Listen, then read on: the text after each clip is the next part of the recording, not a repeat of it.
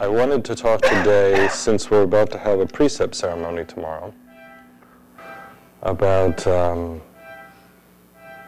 vow and about devotion and about refuge. Can we take refuge in that? We can if we expect nothing of it.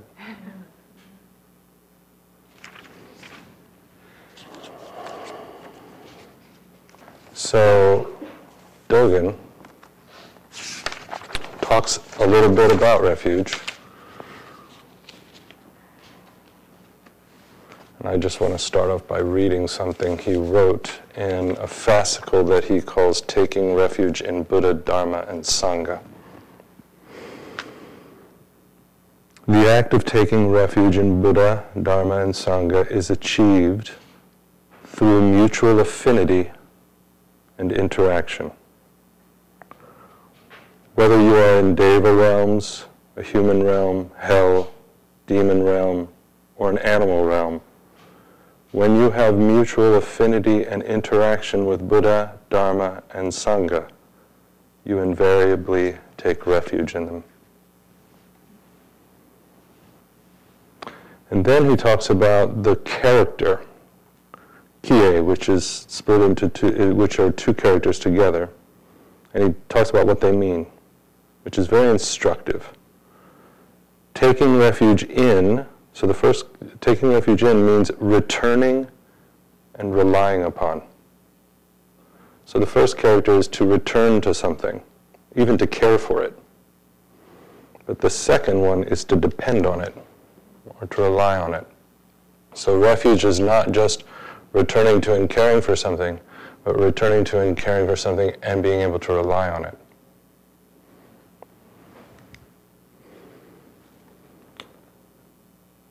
So what is reliable is the question, because it isn't the particulars of our experience, because we know they're always changing. So there's something consistently always shifting and changing about reality. So when we're talking about relying, we're certainly not talking about relying on things remaining constant, because that is not going to happen. So reliance cannot be that. Reliance can't be our karmic expectations, the expectations we have about the world coming from our own karmic conditioning,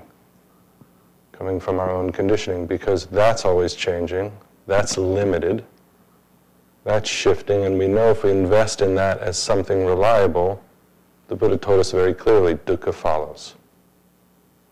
Suffering is immediate when we rely on our karmic mind to be a place of reliability. So it's not leaving us much room here in terms of reliability. But we're talking about taking refuge in Buddha, Dharma, and Sangha without that. Without being able to rely on the particulars of those. So there's a distinction then that is helpful for me around the difference between refuge and devotion. Because devotion takes up the first part of the definition, but not the second, necessarily. So the first part is to return to something, to care for it, to be attentive, to be with. Right? We are devoted to something. We're devoted to each other.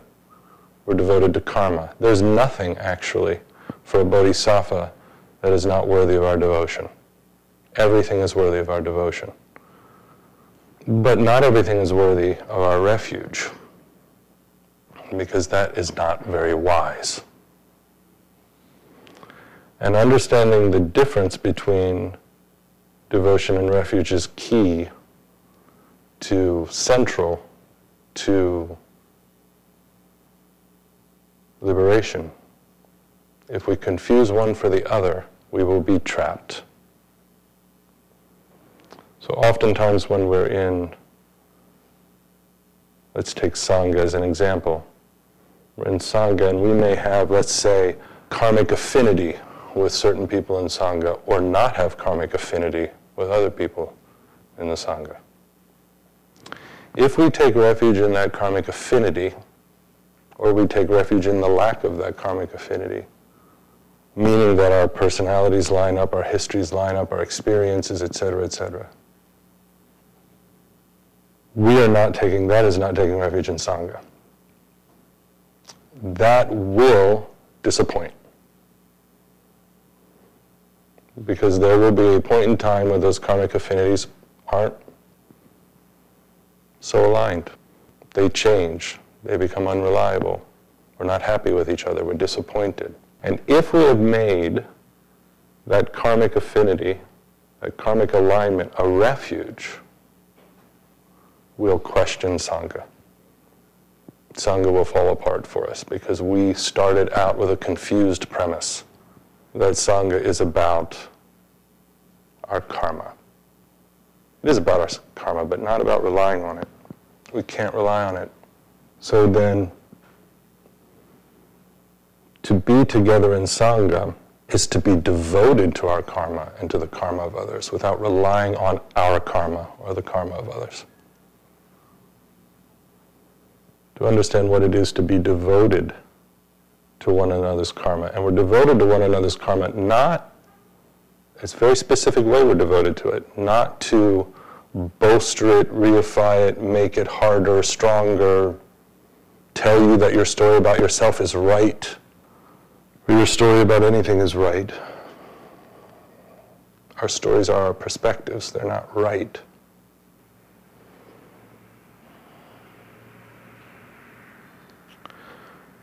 But instead, to be devoted to one another's liberation within that karma. And if I'm actually relying on my karma and relying on your karma, I cannot be devoted to your liberation from it. It is not possible because I am coming from a confused place and I'm invested. I'm invested in my karma, I'm invested in your karma, and now we're all confused. So to hold this space of devotion to all things, while recognizing what is worthy or wise for refuge. But still, what are we talking about with refuge? There's another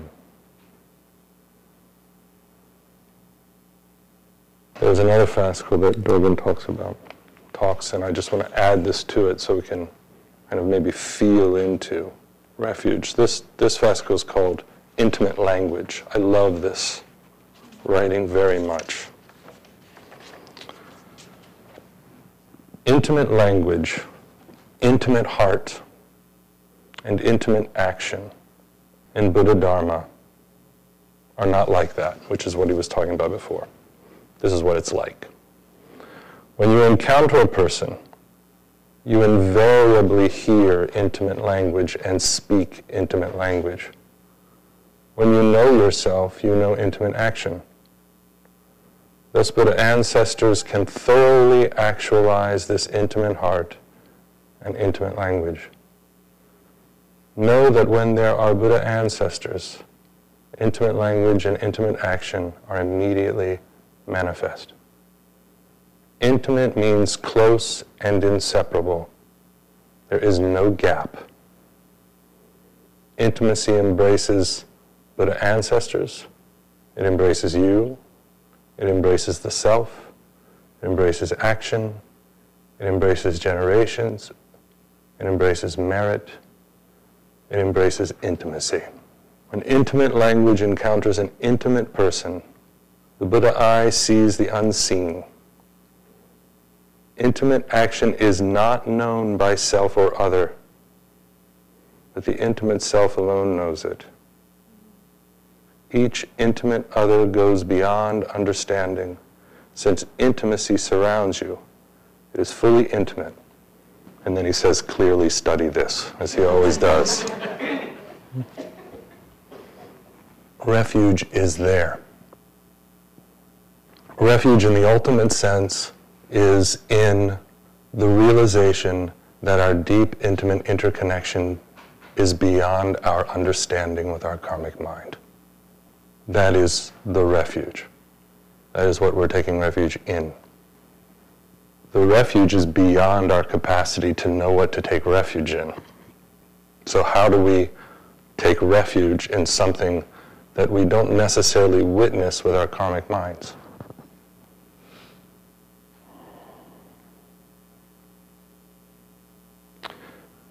We start by vowing to do it.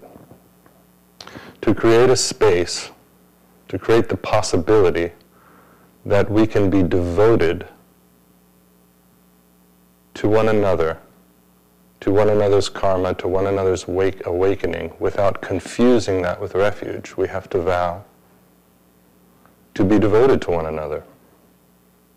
And we have to vow to uphold the precepts, because that's what's going to keep us in alignment when we're confused about being caught up in one another's karma and our own. And so, the interesting thing about refuge, when what we're taking refuge in is beyond our capacity to really understand what we're taking refuge in, is the act of the Sangha taking refuge in Sangha is what allows me to take refuge in Sangha. In other words, what makes the Sangha reliable is refuge. That is what makes it reliable. If the Sangha takes refuge, if the members of the Sangha take refuge in the Sangha, it means that the first time you're unhappy with something, you're not just going to leave or get angry. You might get angry, that's fine, but you're not going to leave. You're going to stay in refuge because you vowed to take refuge. That refuge is what makes other Sangha members able to take refuge.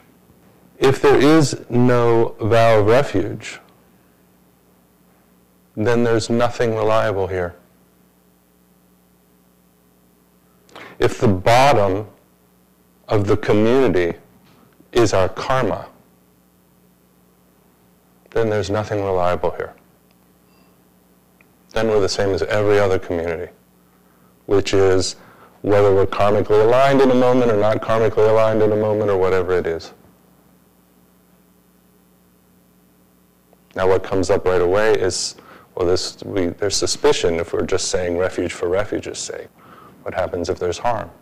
Well, there will be people who are treating their own karma, most of us, at times, treating their own karma as refuge. Not as devotion, but as refuge. In fact, all of us come into practice treating our own self, separate self, as our only reliable refuge, even though it's entirely unreliable. But that's what we go to. That's the refuge. That's what correctness, rightness, this is the way, my perspective's the perspective, etc. It's treating it as, it's a false refuge. And so to relinquish the self as a false refuge,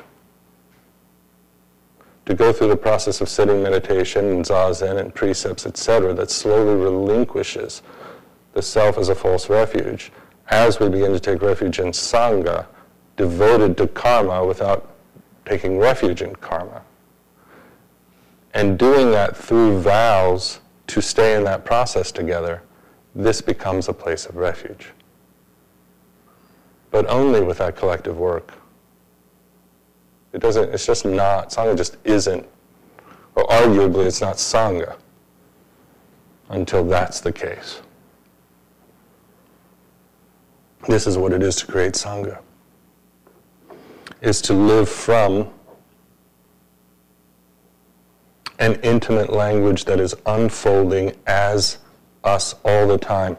And the thing about taking refuge in Sangha without grasping karma is that we are acting in alignment with Dependent Co-arising, Paticca Samutpada. We're actually in that time acting in alignment with the way reality is, which is we are all deeply and intimately interconnected in ways that we can't understand.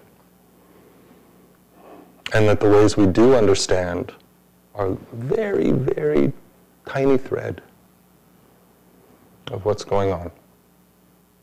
And not to make the mistake of refuge in that tiny thread. Because if we do, there will be suffering. And the body is completely central to this understanding. One thing that I've been talking a bit at Union about lately is this connection between, so what we translate as heart is shin from the Chinese. But heart and mind are both not up to the task of what this term really refers to. In fact, I think it's one of those terms like Dharma that we should just not translate. It just should be shin.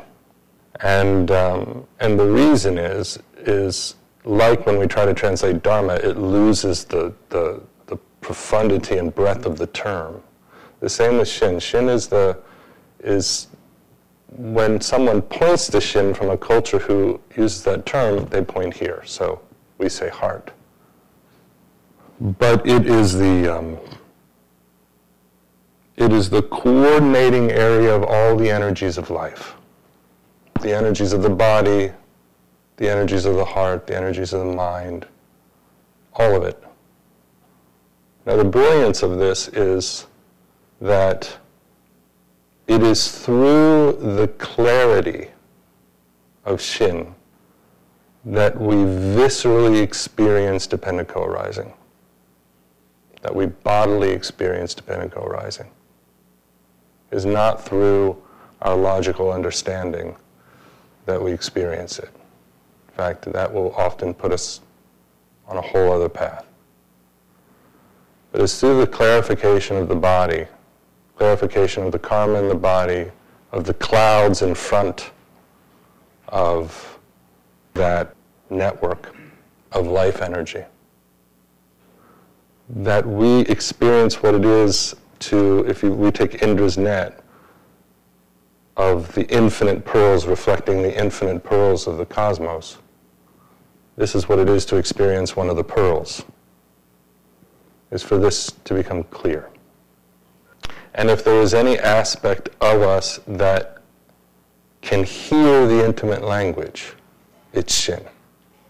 This is what hears the intimate language in our body. And so to live with one another from that knowing space, and to catch when we move, which we will do all the time, catch when we move into intellectual, karmic, thought, chatty realities. This is necessary to catch over and over. This is why we put aside Zazen, to look at this and ask to drop into the body and drop into the body and drop into the body and drop into the body. Because if we're not coming from that, we won't have the information required.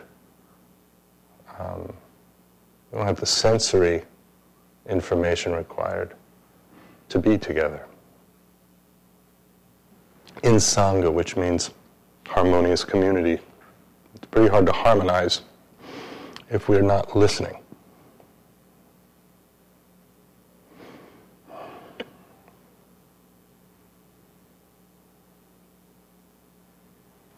And we're taking on a very, there's a way of speaking in our Sangha about taking on the social karma of our world. And once that starts being led out into the community in ways that needs to happen, it's a part of what we are. The ability for a Sangha to metabolize that is going to be dependent on not relying on karma. If we rely on karma when we are trying to process all of that and metabolize that, we will fracture. That is just If that is our foundation, if the foundation is karmic, and that's where we rely, without feeling the intimacy of our lives together, if we forget that, if we walk away from that, we will fracture. And that is exactly what's forgotten when we look at the world writ large. What gets lost is the intimacy of our connection, the intimacy of our life, of us all as life. We need to do both. We cannot turn intimacy into an object that we hook our clouded mind onto and pretend nothing else is happening. That is confusion. That is turning interconnection into a thing, into a particular. That is always a mistake. And that will always lead to clouded delusion. To live interconnection is to stay shin to shin in this moment. This is what practice discussion is about once we get done with telling our stories. Shin to shin, which is really one shin. May our intentions equally penetrate every... Thank you for listening to this podcast offered by the Brooklyn Zen Center. Our programs are given free of charge and made possible by the donations we receive. For more information on supporting Brooklyn Zen Center, please visit the giving section of brooklynzen.org.